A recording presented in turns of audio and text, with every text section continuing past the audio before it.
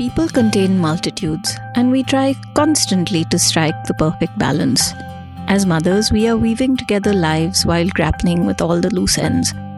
Burnout is a multidimensional state, given the relentless physical, mental, and emotional demands that come along with raising a family. Most of us have experienced a diminished sense of well being at some point or the other. This decreased effectiveness often leads us to acting outside of our own philosophical orientation towards parenting. The feeling of being burnt out is unique to individual context, yet universal in its prevalence. One of my favorite authors wrote, "Love yourself like you love your child." I wonder if that could be a catalyst for each one of us to lighten the load. Welcome to episode 8. The crazy crew is back again. Like one extremely pregnant and two extremely tired, not for pregnancy reasons, mothers. I think we're half delirious and half like exhausted. That's the current state in general. So, our topic for today, very aptly, is mommy burnout. What does it feel like? And it's a chronic situation for most of us, right? Yep. What do you say, Gunjan? Should I start? Yeah, start. Because I'm going to take a lot of time to talk about this. Please do. I think what happens mostly every year when we start, say, school in April or March or whatever, we wrap up some things like after Holi, all the way till Diwali.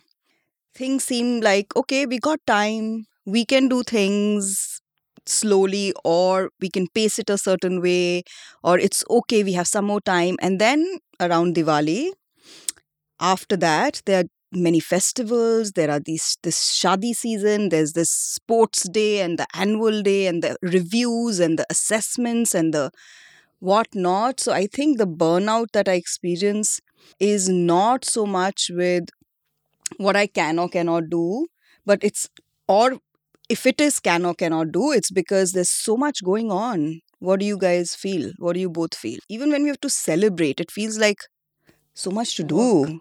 Gunjan had messaged me and said that, let's do mommy burnout. And I'm like, why? Why does this happen? And it's just that we don't know how to delegate or how to just separate ourselves from the nitty gritties. It's just like, let's be involved in every decision.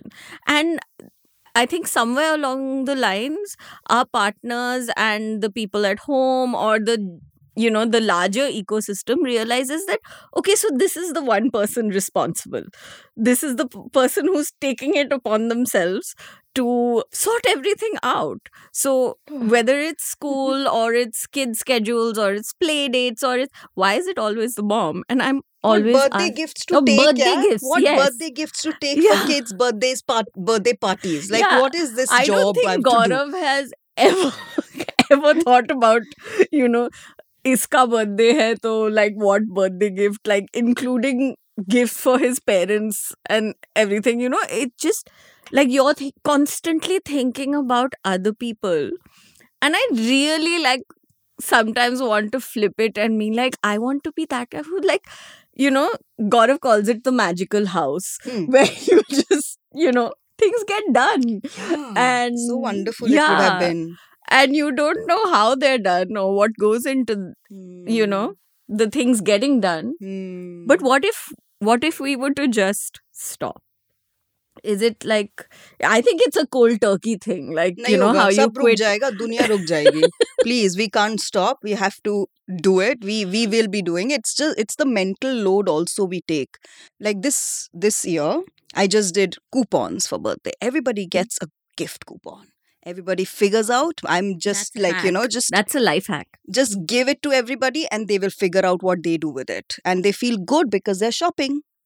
Kids, the feedback I've got is that auntie gives the best gifts because auntie will let us choose. Auntie will just give us a gift voucher, a coupon, and everybody can do what they want with it. It really helped me with my, the mental load of figuring out what people like, what kids of a certain age like, and everybody is different. So I would be so caught up in that. And I know this might seem very trivial, this might seem like, why are we stressed, why is this person stressing about something so small or something that's meant to be fun?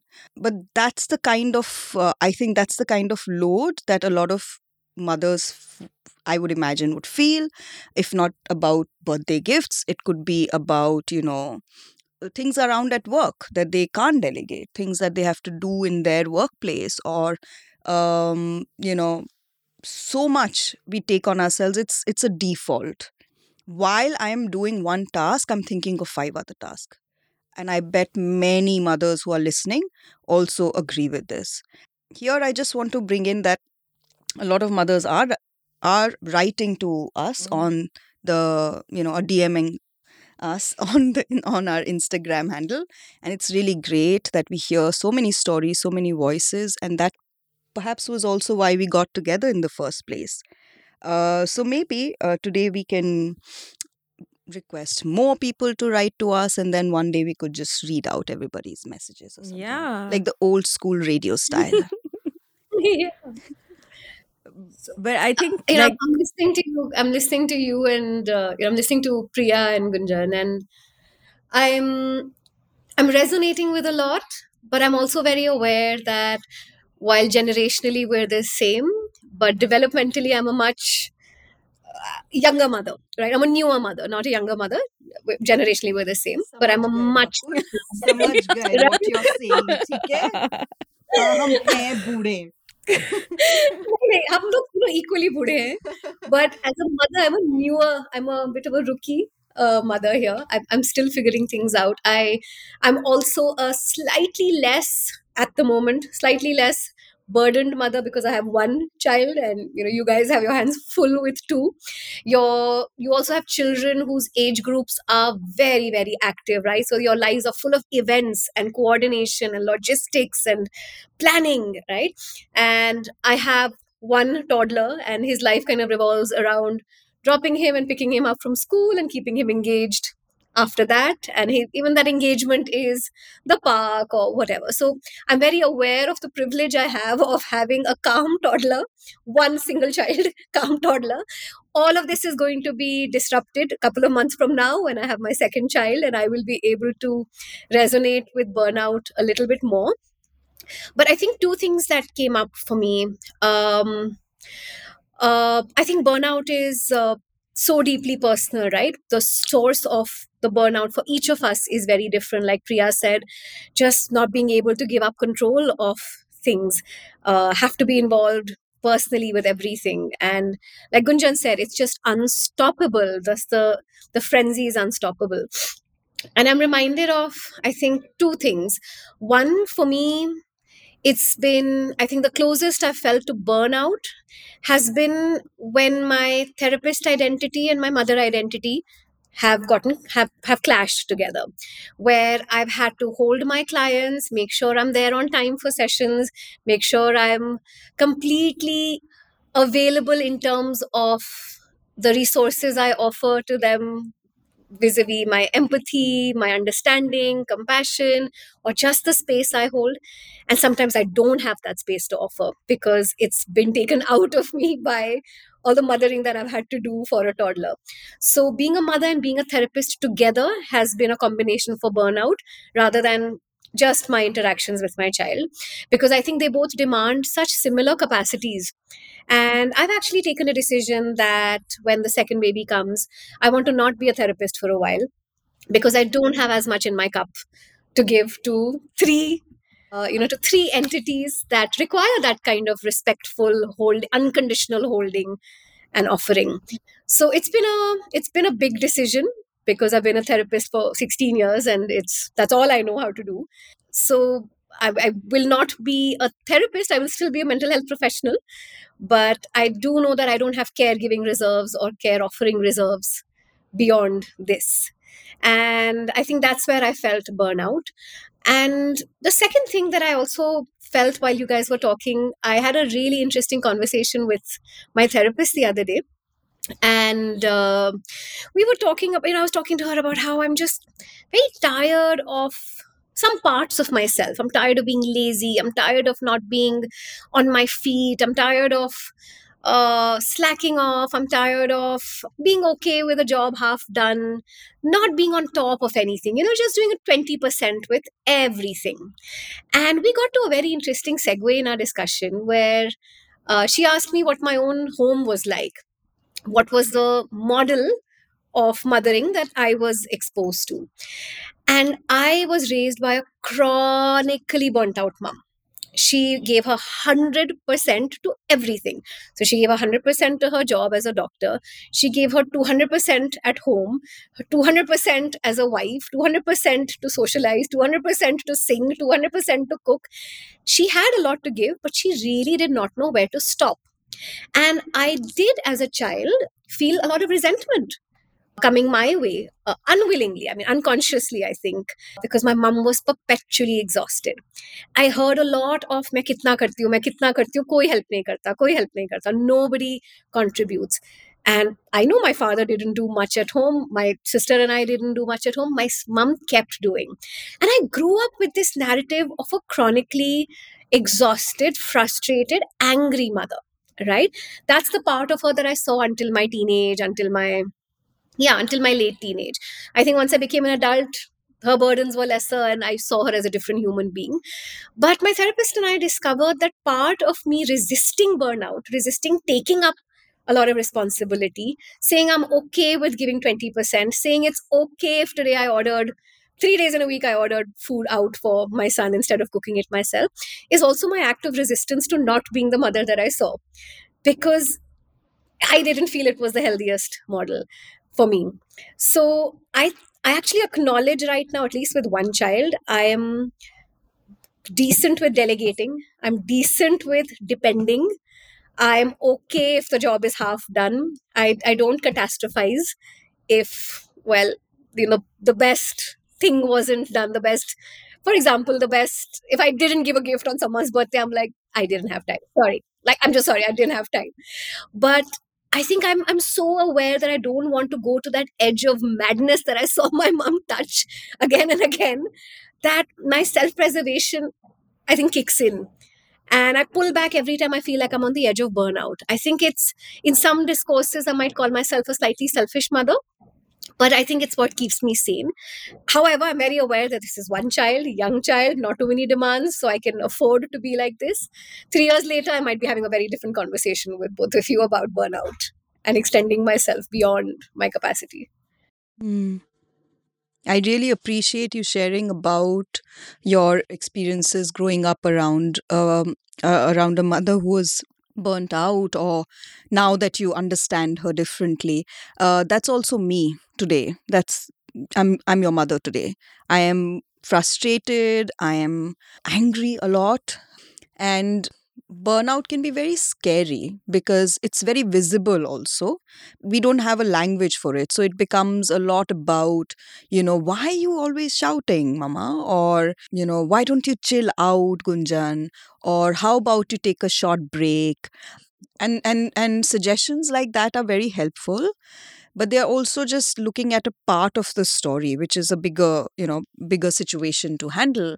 And the other thought came to me when you were sharing, and I was waiting to ask that. It was actually a question. I was curious to know, maybe you've been able to make sense of your mother's life and see her as a person through this process of really talking about Yeah. your experience of being around her as a child. And I was like, did you forgive her? That's what I wanted to ask, because I was Yeah. wondering if 20 years, Wow. 30 Yeah. years later, if Nentara and Tosh would be feeling like this, if they would Mm. remember me like this, if they would remember me as the mother who's frantically running around getting stuff done, and verbalizing the frustration, and verbalizing the Mm. anger, or the lack of support that there Yeah. is.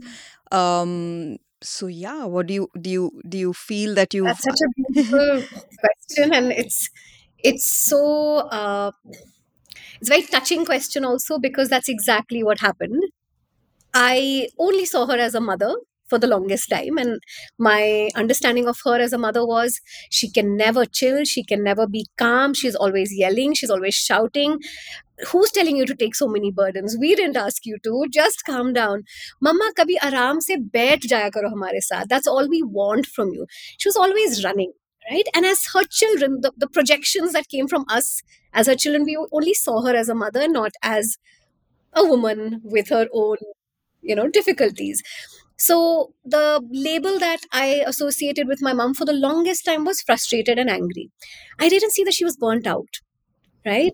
And I think the burnout was something that I realized much later, and it made me very upset and angry with my father because he was the hero. He got away being the chilled out guy, he got away with being the playful guy. Oh, he's always calm, playful, he goes out with us. Mom cannot chill. In fact, she will ruin a good time with Yeah. her frantic energy, with Yeah. her, I hear that so now. Yeah, I do. it Yeah. was I see that with so my it kids was it was also. always that. But something changed, I think, about maybe 3 or 4 months before she passed away, and I was just about to deliver. And I started to enter the threshold of motherhood myself. I think I started to become curious about her as a human being. And one day I actually texted her and asked her, I said, Mama, you don't have to answer this question.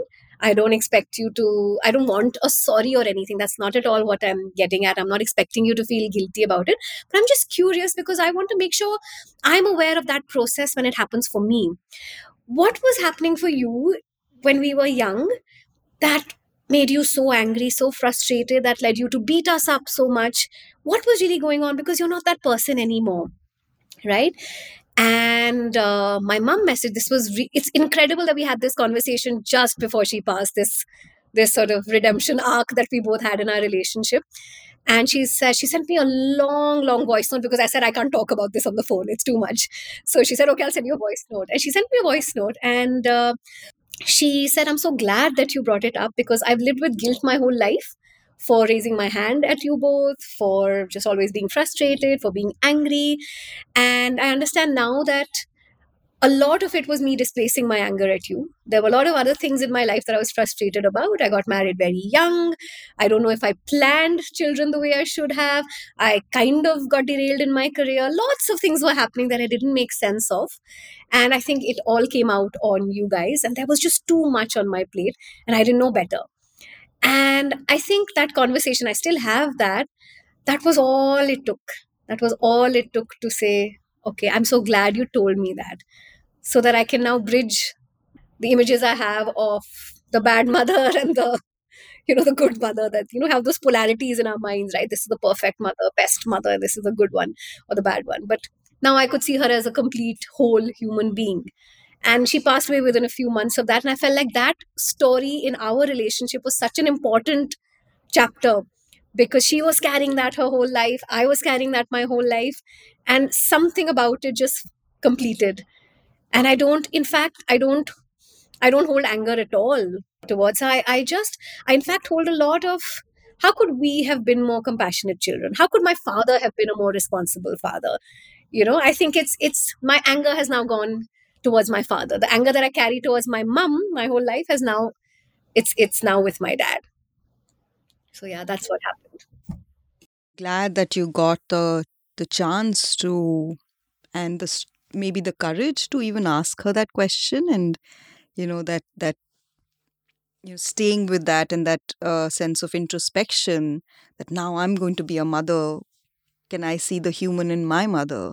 Can I see the person behind the mothering? And I think that kind of compassion, uh, we all need. Sometimes it comes much later in our lives with our kids, which is why sometimes I remind myself, many times I remind myself, that I don't have to squeeze everything about mothering and what I am as a mother now, in this moment, in the last 7 years and the next 5 years till my kids are in school, because there's so much that our relationship can, maybe these conversations I'll have when they're older. So when I'm listening to you, I'm like, wow, I hope I'm around to have these conversations with my children, because I guess I can't stop being angry right now, or I can't just get away with with saying, I'm being bad and let me not be bad. So sometimes my frustration will be externalized or put on my kids. And your story gives me the hope that maybe one day I can have a conversation with my kids and help them understand what was really going on for me. Sometimes they do already ask me that, do you need a break? Do you need to get out? Do you want us to do something because you seem to be getting very irritable around us? And then I do tell them a lot of things to do, and they're like, oh, we, they probably think we shouldn't have asked.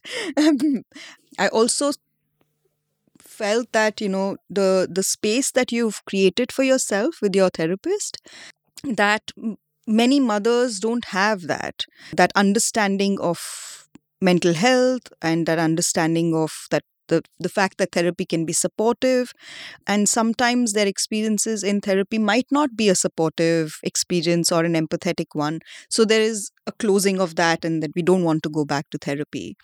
Do you have any suggestions for mothers who are listening to us about how can we get started on something like this? Because some mothers have written to me separately, who would like to know, if they don't want to do therapy, which is the very Western one-on-one sitting in a room kind of therapy space, do you have any suggestions on what they can do to get started on a process which is a process of self awareness, or just also to create a supportive space and a safe and brave space to go through all of these experiences while being, while having a witness to that?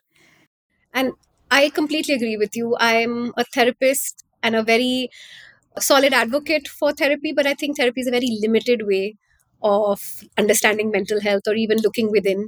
It is a very, very Western, sometimes biomedical way of understanding ourselves. And I don't think it's the answer for everyone and for every problem. I think we've pedestalized therapy a bit too much recently. I think that communities are the richest resource for mental health, more than one single therapist in a room. I think the communities that we surround ourselves with are the ones that hold all the knowledge, the wisdom, the witnessing. And I wonder if people who write to us also can count in their minds or recognize in their minds who forms their community of mothers, because I think that's been the most solid anchor for me, whether it's on a WhatsApp group, whether it's here, or whether it's just a one-off conversation with a friend about how exhausting it is. Communities of motherhood have been probably the most affirming. Yes, they can also be shaming, and then you have to draw boundaries and distance yourself. But I would say, rather than one on one therapy, communities of mothering. And I think people have the resources to also set up reflective circles with like minded mothers around a framework of, okay, we meet once a month for like 90 minutes. And here's our little housekeeping rule that we keep this confidential, we keep this safe. And I think we don't need a therapist for that. You don't need specialist knowledge. I mean, there are different kinds of specialist knowledge, and I think mothers are holders of specialist knowledge themselves. And I think communities can do a very, very powerful job. And I think I don't mean intergenerational communities, because I think going back to your mom and talking about mothering can often backfire, but mothers of your generation where you can get mirroring. So, setting up a reflective parenting circle is something that communities of mums can do themselves.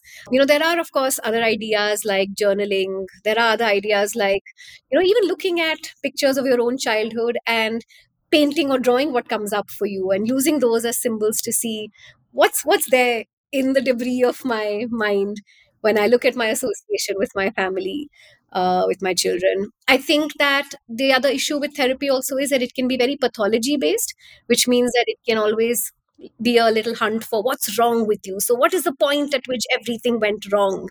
Uh, Whereas I think we have to look for slightly more affirmative and strengths oriented models to see what is it that I'm doing right as a mom? What are those small, tiny acts of resistance, of doing something right, of glimmers?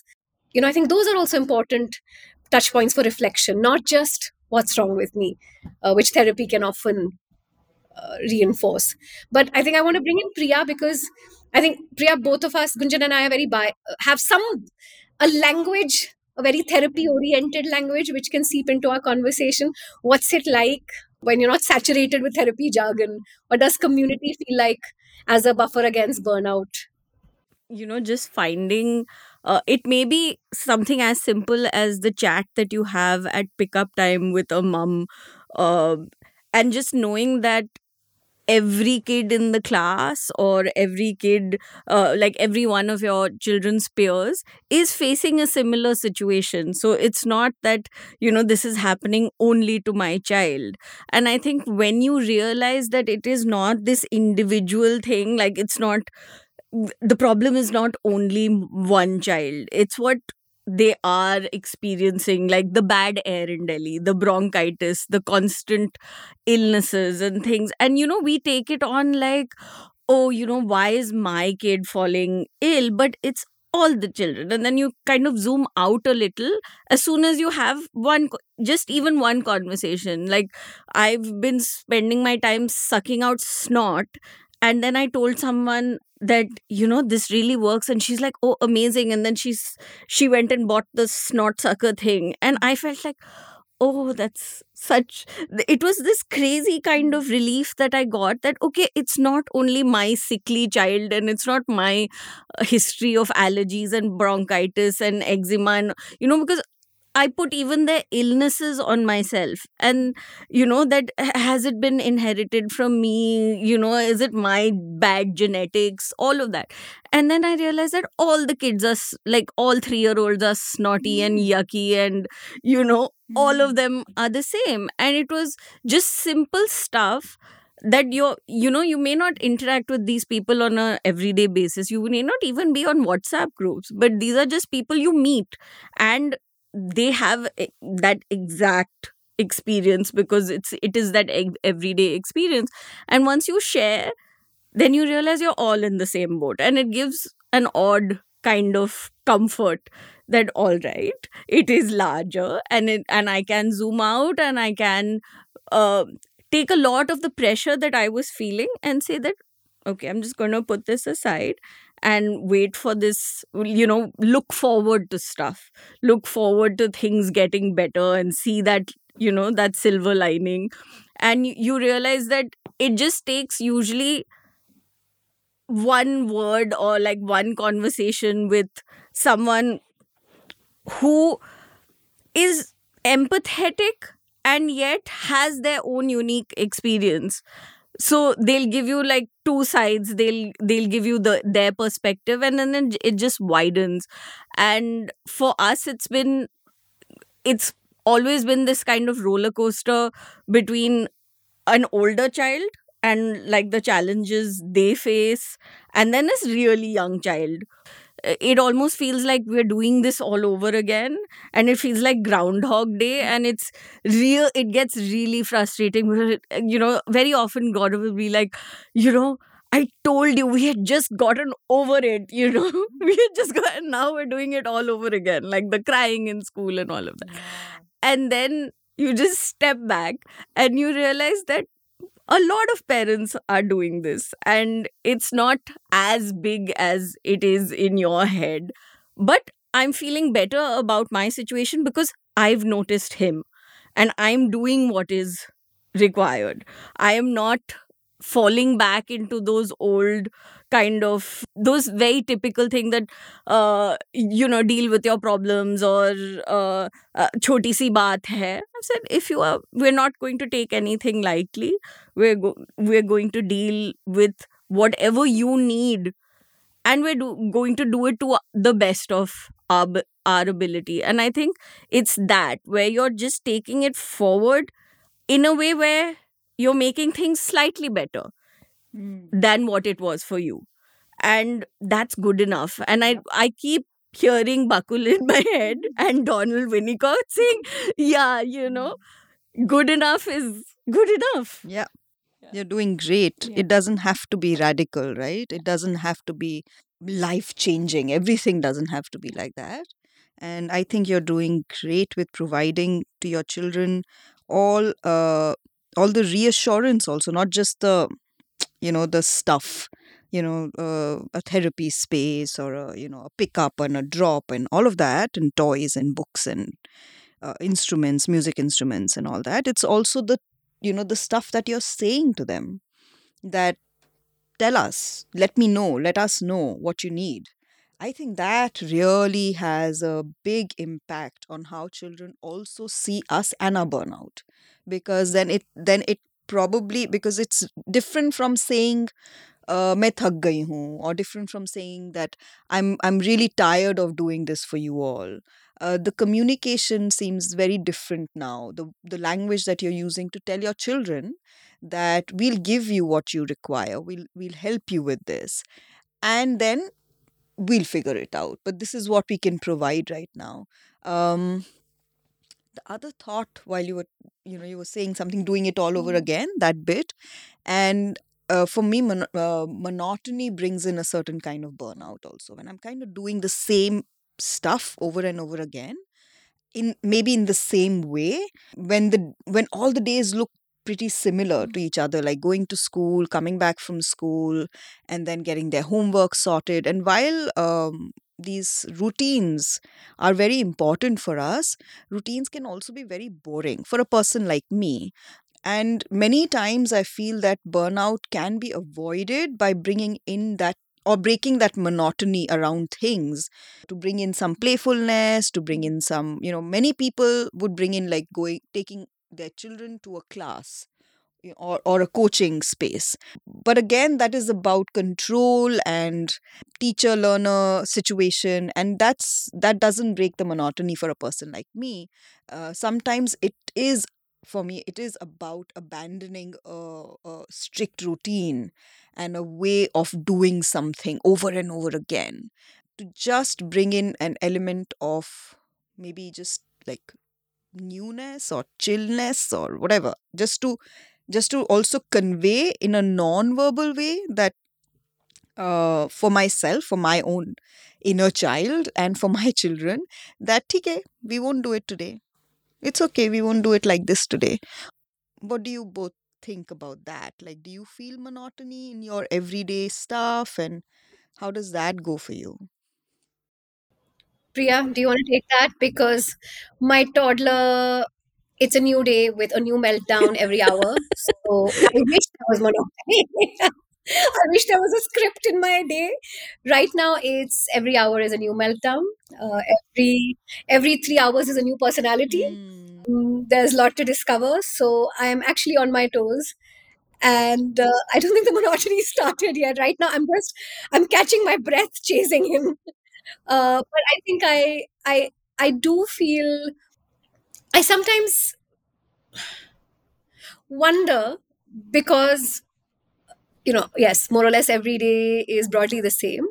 I sometimes wonder, and I get into that pressure of, am I doing enough for him? Is he doing enough? Because I do know 2.5-year-olds who've joined a football class. Uh, I do know 3.5-year-olds in Delhi who've joined a Lego class, which personally, and I am trying not to be judgmental. I'm going to be curious, but I feel like, would that is that a way for me to build a skill for my child? Is that a way for me to actually get some time off from my child, which is a good enough reason to throw someone into a Lego class, I think. But at the moment, I can't find a good enough reason to put him in a structured learning environment just yet. So I think, yeah, that kind of makes our days a little bit monotonous, but I'm not willing to add variety just for the sake of variety. I have to know why we're bringing variety in. I think I have gotten to a point where I've realized the value of monotony, and how monotony should not lead to insecurity in any way, um, that lead to those questions of, am I doing enough, or is this good enough? Because I think, firstly, the general structure of how our lives are just, instruments to make parents feel insecure. It's just like, this person is doing this and my kid is not doing this, and you're questioning. And that's something that I consciously now have just, I'm like, if that's working for your kid, fine. I know my kid, and he'd rather sit and make pancakes and cut strawberries and do things like that. So I think it's more important to realize your context and to understand that you have to trust yourself as a parent. It comes in terms of like the advice that we get, and slowly you learn to close off when you need to and all of that. But I think that thing of insecurity when you meet other people or you hear about how much a person is doing, or then I look back and I'm like, he's only 9 years old and she's only 3, and for all they'll live till they are 140, because life expectancy goes up. They have like 5 lives worth of years in front of them. I really don't need to stress out. So if today is not packed with 100 things to do, and if they have just chilled, you playing with clay or messing up something, it's fine. And I think that's what most parents need to realize, that you know your kid, you know your context, and let that guide you. And unless you're complete I don't know, unless you're completely like awful people or something, you won't really mess up your child willingly. Nobody is going to do that. And it's different, and you just have to realize that it's fun. And even for children, like, it's fun having the different things once in a while, but they'll want their familiar stuff every day. Like, I keep asking my kids, like, do you want to live with anyone else, and would you like to go to anybody else's house? And they're like, no, we want to stay here, and we want the same old drudgery. So maybe the monotony is good. Yeah. I think what I meant by monotony was also maybe maybe not the fact that things are being repeated, or it's the regular everyday stuff, but I'm perhaps meant like even the tantrums that are happening every hour. To me it would feel this monotonous emotional investment. I'm constantly and over again doing something. It could be anything, right? So even if I'm, I don't know, doodling for 1 hour, and then I have to doodle every day for 1 hour or something like that. So, like you said, that kids not for your context, your kids just want to cut strawberries and sit and listen to music and take their time decorating a Christmas tree, putting up lights. It's fine. It's more than fine. It's wonderful. I think that kind of pace also, in which is so in contrast with the pace that is expected out of us now. So maybe also what I'm reflecting at is monotony around what is expected of us once we enter a mainstream, like a mainstream school, or if I'm doing a regular 9 to 5 job, then I would be expected to deliver a certain way.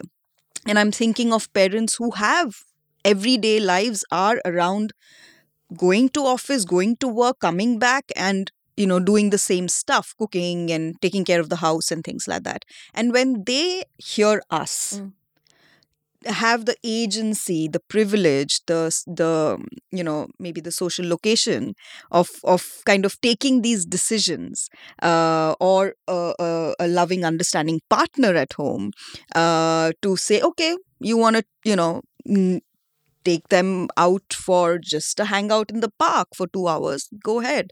Sometimes people don't get that, mothers don't get that. And I wonder what would they be thinking when they hear us talk about all of these things that we can create for ourselves. I would request everyone to not be hard on themselves and think that this is the way to parent, and this is the way to be as a mother, the good enough mother, and the right kind of mothering, and the caring, gentle, kind mother all the time. Like Priya said, understand your context, do what works for your context. If I'm thinking of a family where the mother and the father are mental health professionals who have to be in the field, or be in an area where they have to be dealing with people and their distress on a, on a regular basis. Say they work in a hospital, and Bakul would probably be able to say more about that. And they have to be there at odd hours or take a call at any time which requires crisis intervention. For them to be able to provide this kind of, flow, if I may call, I'm thinking of the word flow here, but something that goes, in a very, um, how do I say this? Like something that's flowing. Yeah. Something that's going on as is working for the child might not happen. And many times when I have to switch into those roles, where sometimes I do have to, get into a meeting suddenly or have to handle through my work as well a crisis situation with somebody who's consulting me, it's very difficult also for the children then to switch gears. And I started noticing that for Nentara and Tosh, that, I'll just, for me, it'll be easier to move into that space. But it's harder for them, harder for children. And then I wonder, how do they manage in school where it's like, half an hour of math and then half an hour of Hindi and then games period and all of that. So my heart really goes out for the kids where we are just, kind of trying all of these things and talking about all of these things and figuring out what's the best and the good enough stuff.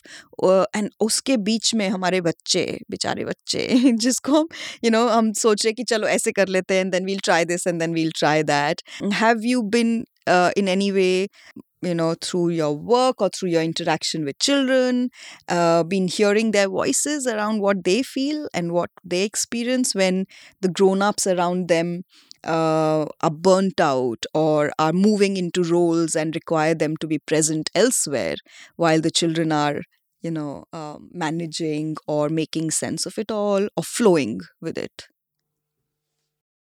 I think my lens is so constricted by my work. I only see things and people when situations go out of control. So I have very few models of just day to day life, children adapting to parents' routines. What I get to see most often is when things get really, really difficult. And I think that skews my lens. But maybe if I was to offer that lens back to you and you take it with a pinch of salt, knowing that this is just one part of possible manifestation. This is not to guilt parents and scare them to say ऐसा नहीं करोगे तो ऐसा हो जाएगा. This is just my lens because of who I am as a practitioner and what I get to see. But I think children communicate all the time. They may not communicate in words, but they're communicating in play, they're communicating in refusal to eat food, they're communicating in a stomach ache, they're communicating through their art, they're communicating when they say, Acha, nahi, Papa, ek aur minute baith jao, please. Uh, right? They're communicating when they're punching another child on the playground. Um, I think what parental burnout does sometimes is it doesn't let us always listen to children in the many languages that children speak in.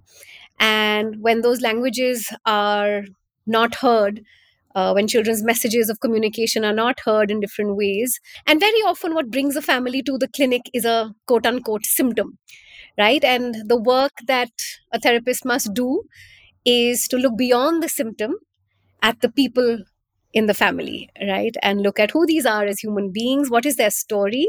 What is their day to day life? What is the symptom trying to say? So, not to just quickly say, Acha, let me give you medicine for ADHD, let me quickly give you, for CBT for anxiety, your child has anxiety, try these 6 sessions, but to really look at what is the story of this family. Who are the people behind the roles that each person is performing? And if this symptom could speak, what would it say? If this child could truly speak and tell his parents something or tell her parents something, what would they want their parents to understand?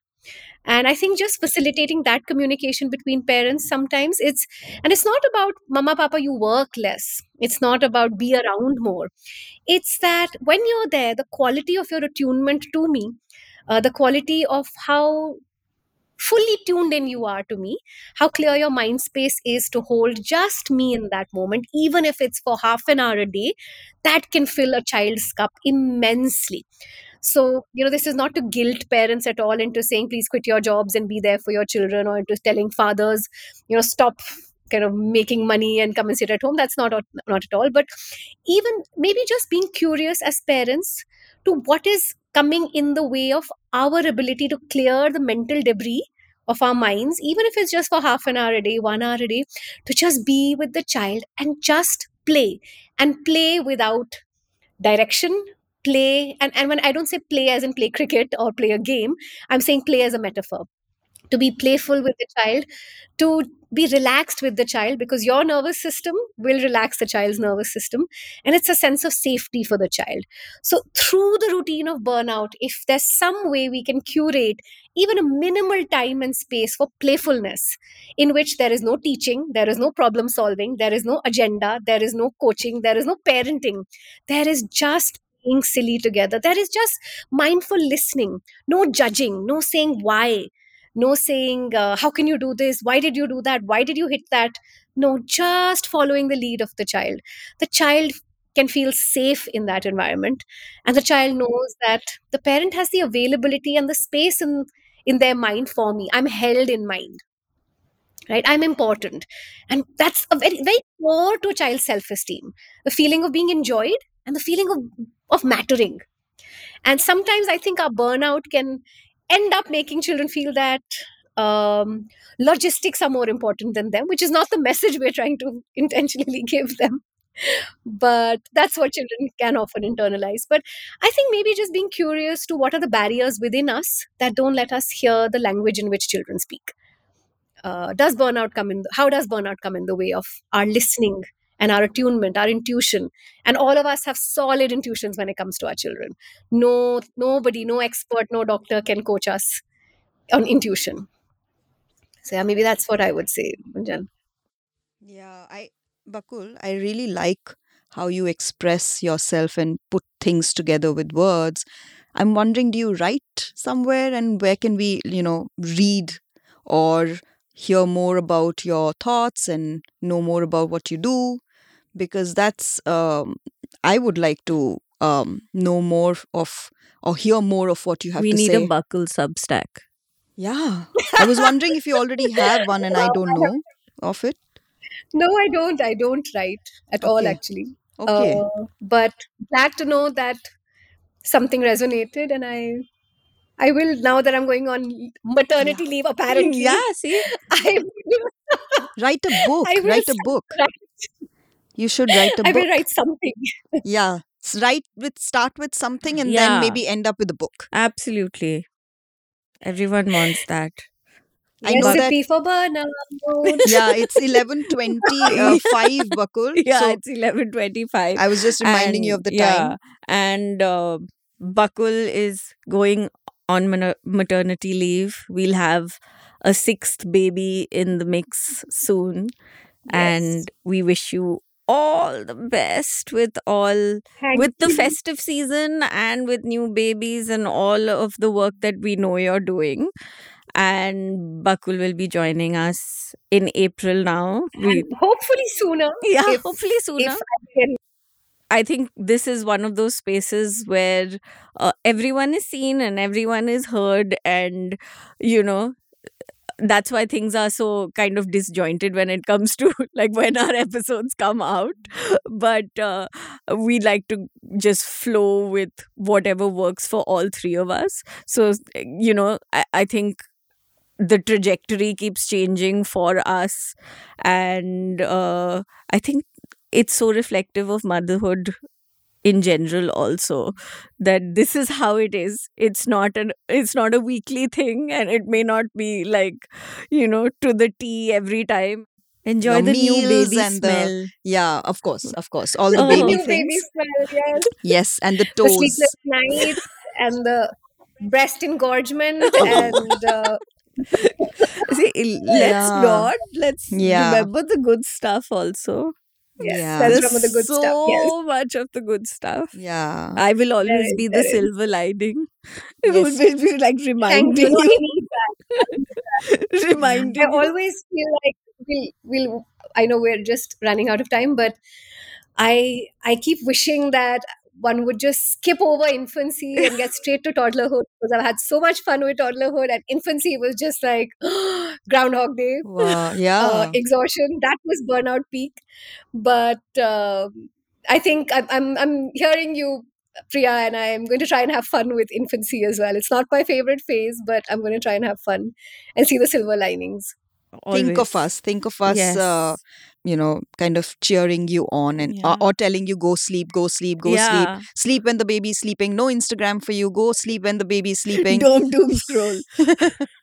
So we'll be right Yes, and there. I'll be looking forward to the episodes that come from this space, and the what the listeners have to say, and more exciting speakers, and hopefully I'll be back soon.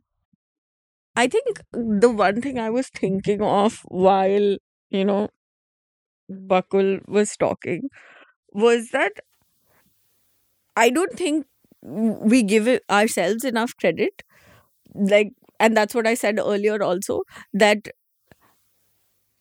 even if you don't get enough time with your kids, somehow, because so much investment now goes into children, like even paying for those classes and taking them for the classes, and even if they are in like 500 classes, you're paying for them. Yeah. And you're, working so hard, and like their parents were investing so much, maybe not time, but so much is being invested in terms of other stuff, that I think kids just have to be told and reassured every now and then that you are being heard, and you are being listened to, and you are being seen. And I know it seems very hectic for you right now, or we seem like there's a lot going on, but it all kind of filters down to this one thing that we want for you. It's all, I think new parents and parents of our generation are so aspirational. Like, I don't think our parents cared ki, isko piano bhi sikhao, taekwondo bhi karao. They couldn't be bothered. But maybe, maybe in the midst of the tennis classes and the swimming classes, that one great swimmer or great piano player was found. And sometimes I think back to my childhood and being like, maybe I needed those, that kind of push or something. And so that, which is why I was saying that there is another way of looking at everything. Like, maybe it's not this thing of needing your kids to be involved because you don't have time.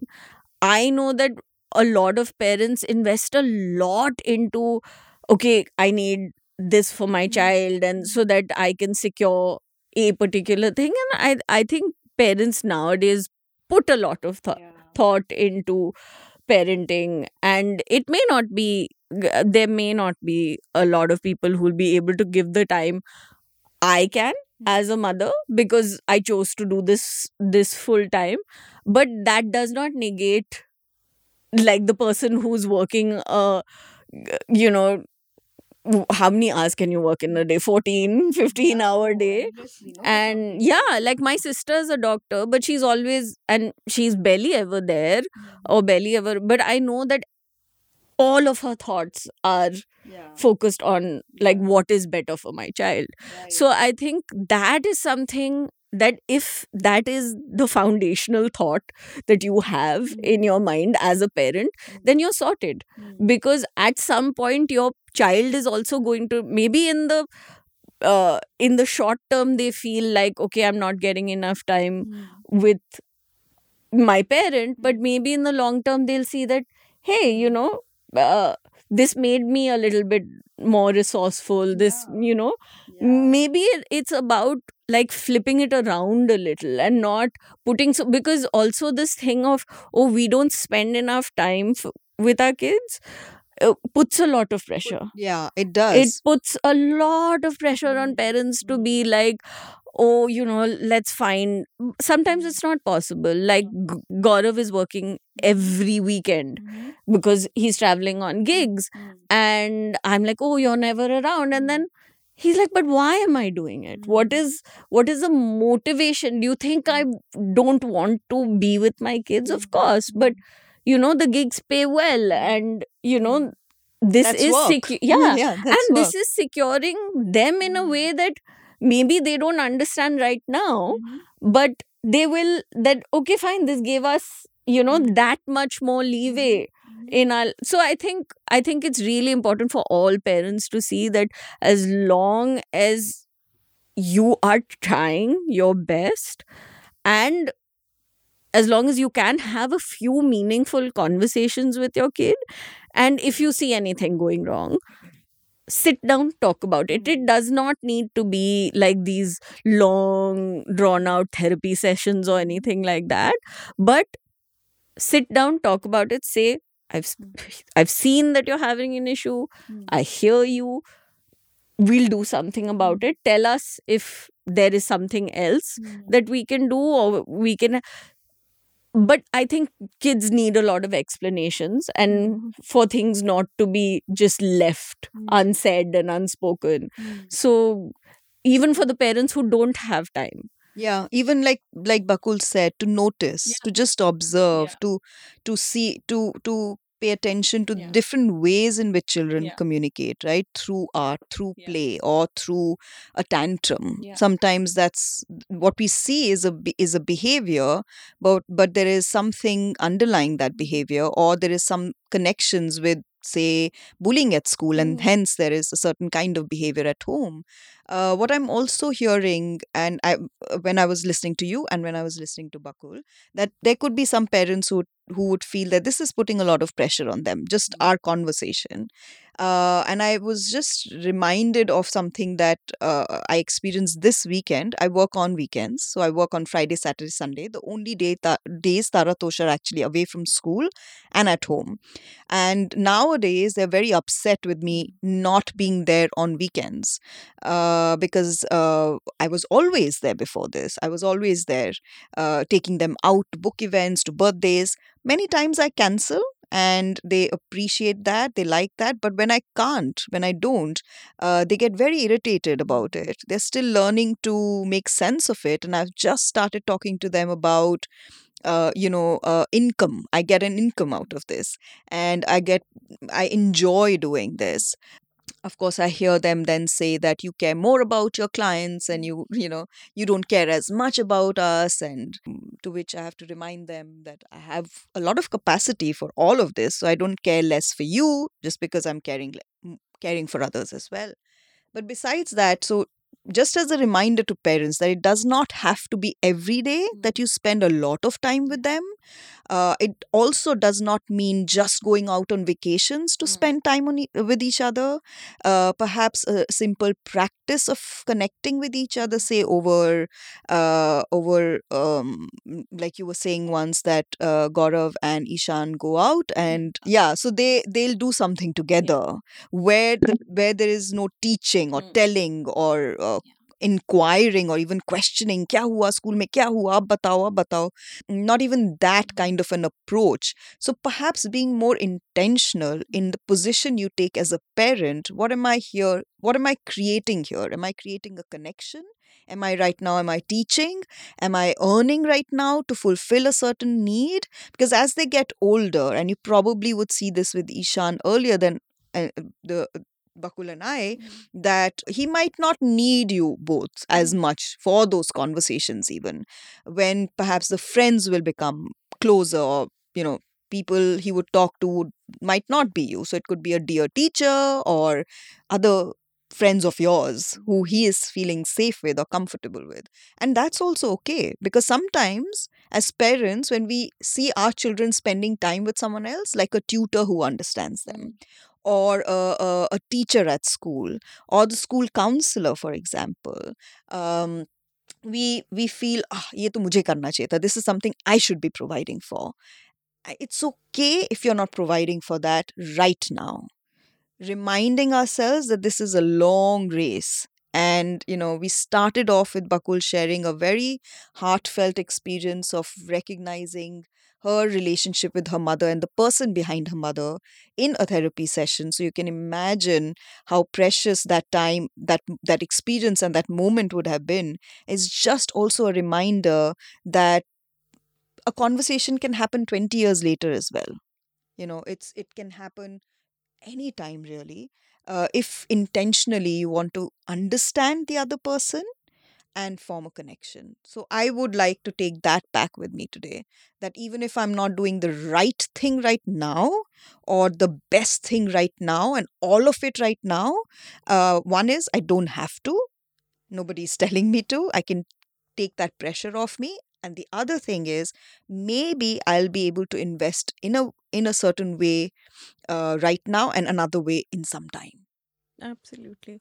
And I think this is something that in one of our earlier episodes we had touched on, was that maybe burnout takes a toll on you and you end up screaming or shouting or, just being needing to vent at a particular time.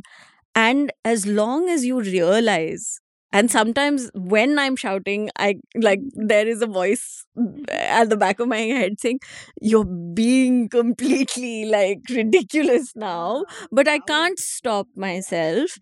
And then once I'm calm, I go back to my kids and I apologize and we talk about it. And that's something we have consistently done, so much so that my 3-year-old now comes to me and says that, okay, you've shouted, I'm sorry, now say you're sorry. And it, because that's just normal for her to also say that, yes, I was shouting and so I've said sorry, and you were shouting, so you say sorry, and then it'll all be done, and then we'll cuddle and we love each other again. And for children, especially younger children, it is sometimes that simple. For older ones, it probably it does require a lot more discussion and a lot more, yeah, it requires a lot. But as long as you are aware of the burnout, or I think it is also just getting to a point where you realize that you need to do stuff for yourself, Yeah. that you realize that, okay, I have come to the brink.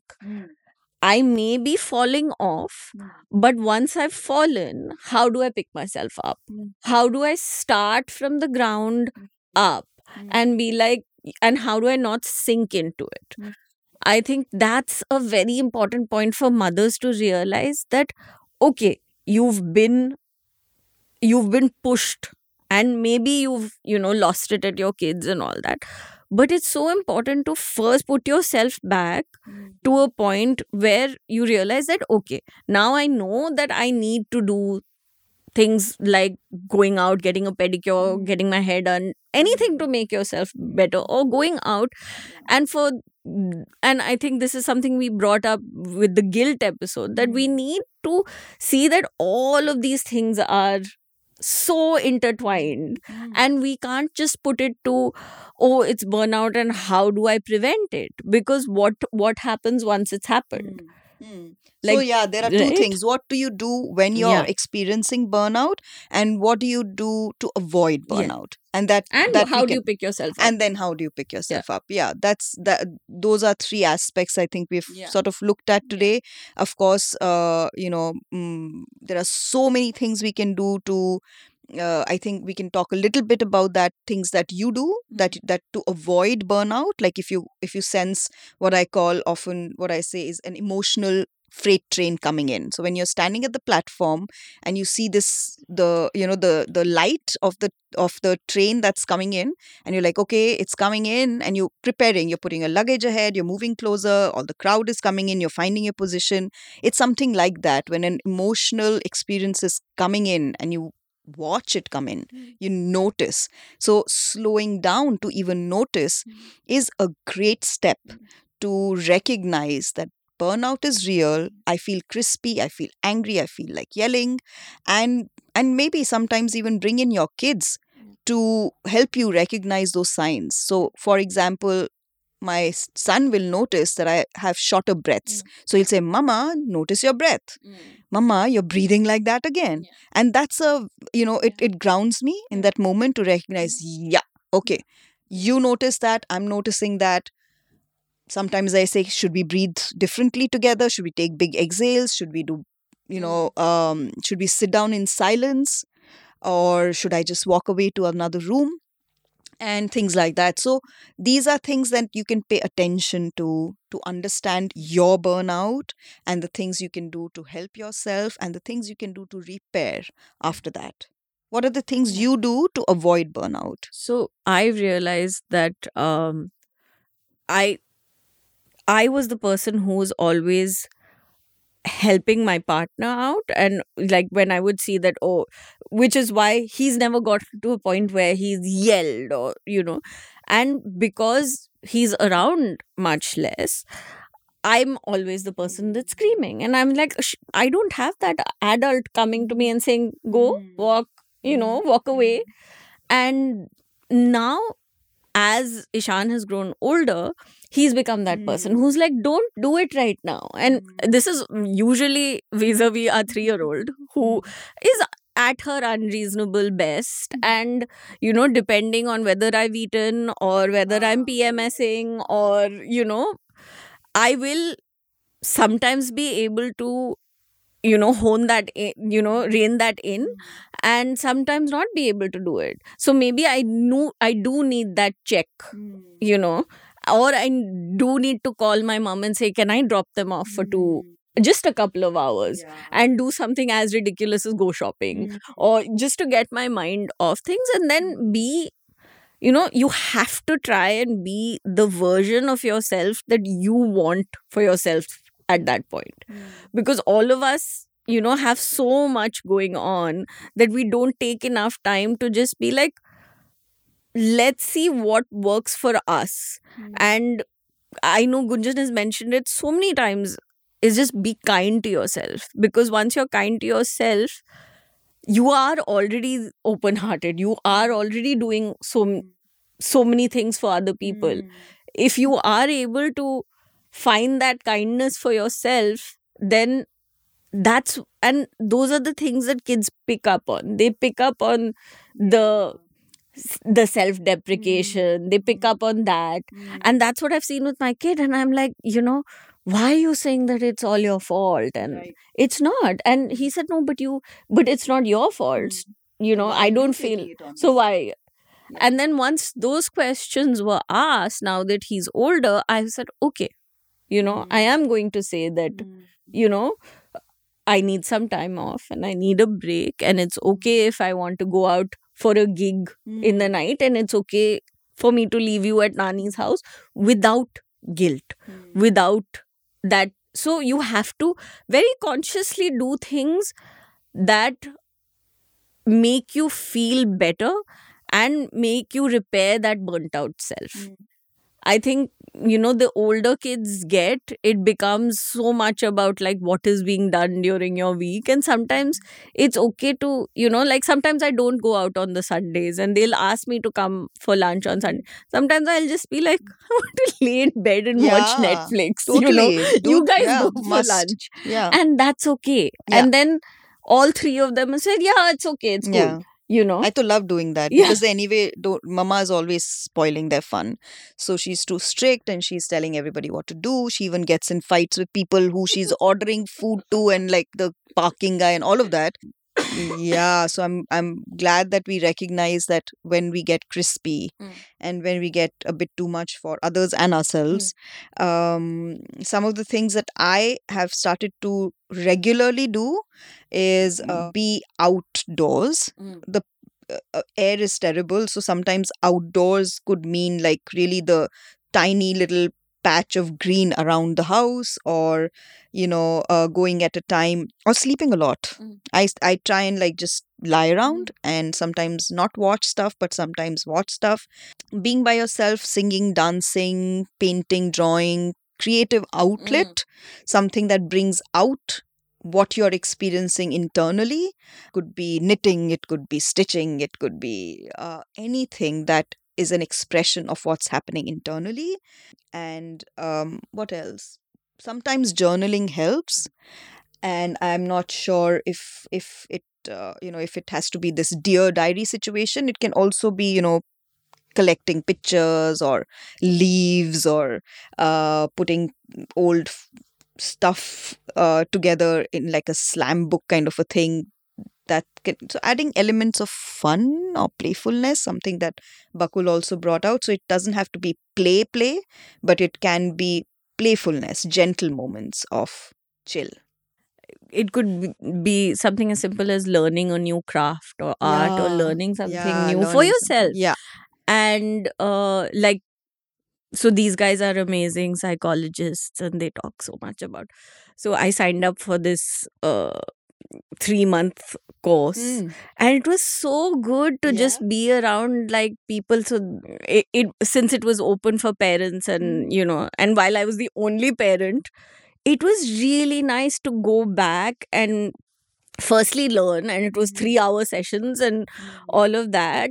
But it's so empowering to do something where you are broadening your horizon. And then then your kids were like, and they respected that time. They respected, it was amazing how they saw that, oh, mama is doing her class. And then that became a thing that, okay, she's not going to be available for X amount of time. And she's doing, and they were like, why are you doing it? And I'm like, because I'm interested in it. And that's something I'm learning to do more. Like, take your interests seriously and do something. Like, I would keep saying that ki mujhe carpentry karna hai, ya mujhe crochet seekhna hai, something like that. And I've just been like, I have to do it. And then they can be included. You can show them what you've made and be proud. And, I think those are really important things, that it doesn't need to be the everyday, like you are working and you are doing all these things anyway. But if there's anything that you've kept on the back burner or it's in your wish list, like the podcast was on my wish list. I've done 2 things in 2023. And it's as simple as that. Yes. Sometimes you can just simplify it. Yeah. Yes. That reminds me of another thing. That is, sometimes maybe it's okay to go hang out with friends who are not parents. Yes, very, very important crowd. So so reach out to your non-parent friends who are willing to listen, hang out, have fun, get that drink for you, cook that nice meal for you, and just be nice and sweet and caring. I think that is also important, because sometimes we think of communities as also only communities of parents, and it need not be like that. Sometimes it could be just friends who are nice, caring, empathetic, who are willing to listen. And so sometimes giving yourself that also, I think, really, for me, it kind of regulates me and takes me away from the same stuff that I keep thinking about. Yeah. So re-energize. Re-energize with friends or otherwise. Yeah. Yay! Let's end off with a गाना तो हुआ नहीं, मैंने rhyming कर दिया, चलो. Limerick हो गया. Thank you for listening. Please write in with your ideas, thoughts, experiences, and we have stories. A very, very, very beautiful episode coming up with someone special. So we'll be recording that soon. Yay. If you have stories that you'd like to share or conversations that you'd like to start, reach out to us. We're on Instagram at Mommy Mixtape. That's MOMMY MIXTAPE.